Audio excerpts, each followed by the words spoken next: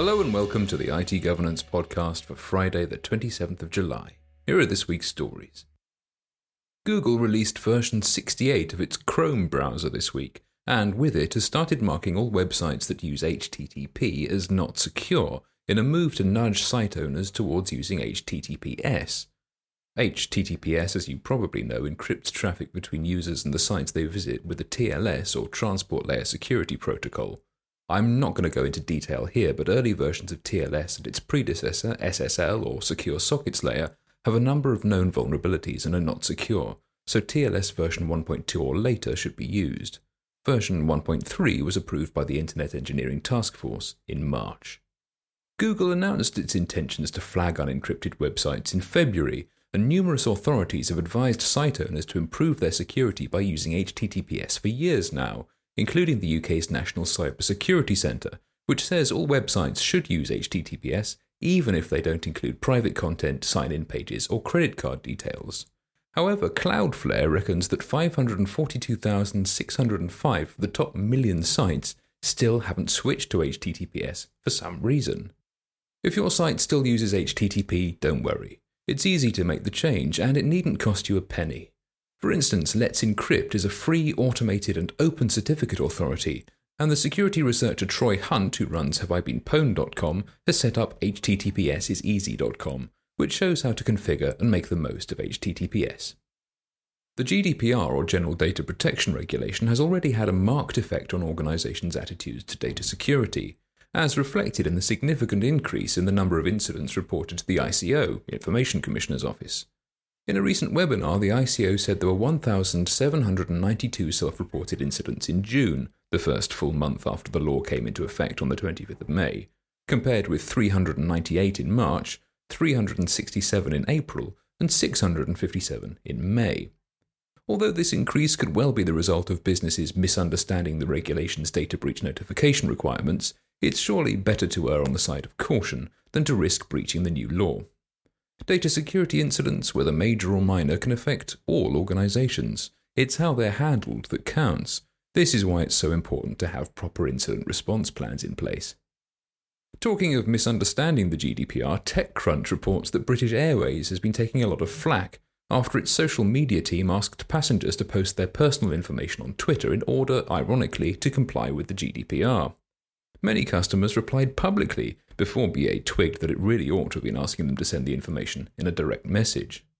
UCL PhD student Mustafa Al-Bassam drew attention to the error in a Twitter thread, in which he also complained that he could only check in online if he disabled his ad blocker, which meant his personal information would be shared with third parties without his explicit consent. According to TechCrunch, BA commented, "We take our responsibility to protect our customers' details very seriously. We'd never ask customers to send personal information publicly. When a genuine error is made, we will always go back to the customer to clarify this. Our social media colleagues look after around 2,000 inquiries a day, and like all customer service teams, we're always careful to confirm that we're talking to the right person before making any changes to their booking." If you need more information about the GDPR and how to comply with its data protection requirements, visit itgovernance.co.uk/GDPR. Security researchers from UpGuard have reported that they recently discovered 10 years' worth of sensitive documents from more than 100 manufacturing companies exposed on a publicly accessible rsync server belonging to the engineering firm Level 1 Robotics. Among the companies affected were divisions of Volkswagen, Chrysler, Ford, Toyota, General Motors, and Tesla.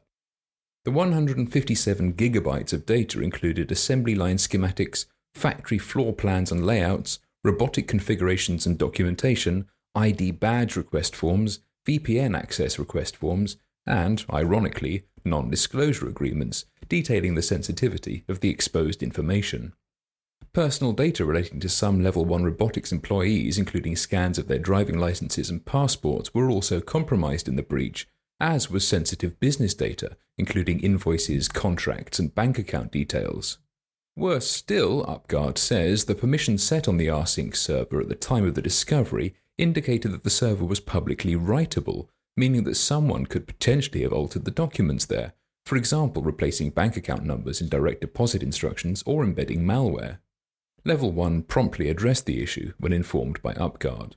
Supply chain security is a critical but often neglected issue. Nearly 8 out of 10 respondents to a recent survey by CrowdStrike think that their organization needs to spend more on it.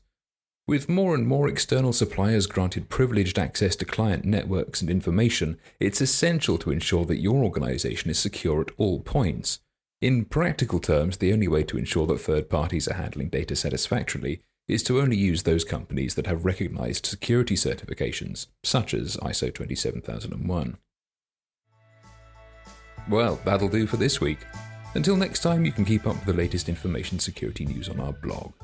Whatever your information security needs, whether regulatory compliance, stakeholder reassurance, or just greater business efficiency, IT Governance can help your organization to protect, comply, and thrive. Visit our website for more information, itgovernance.co.uk.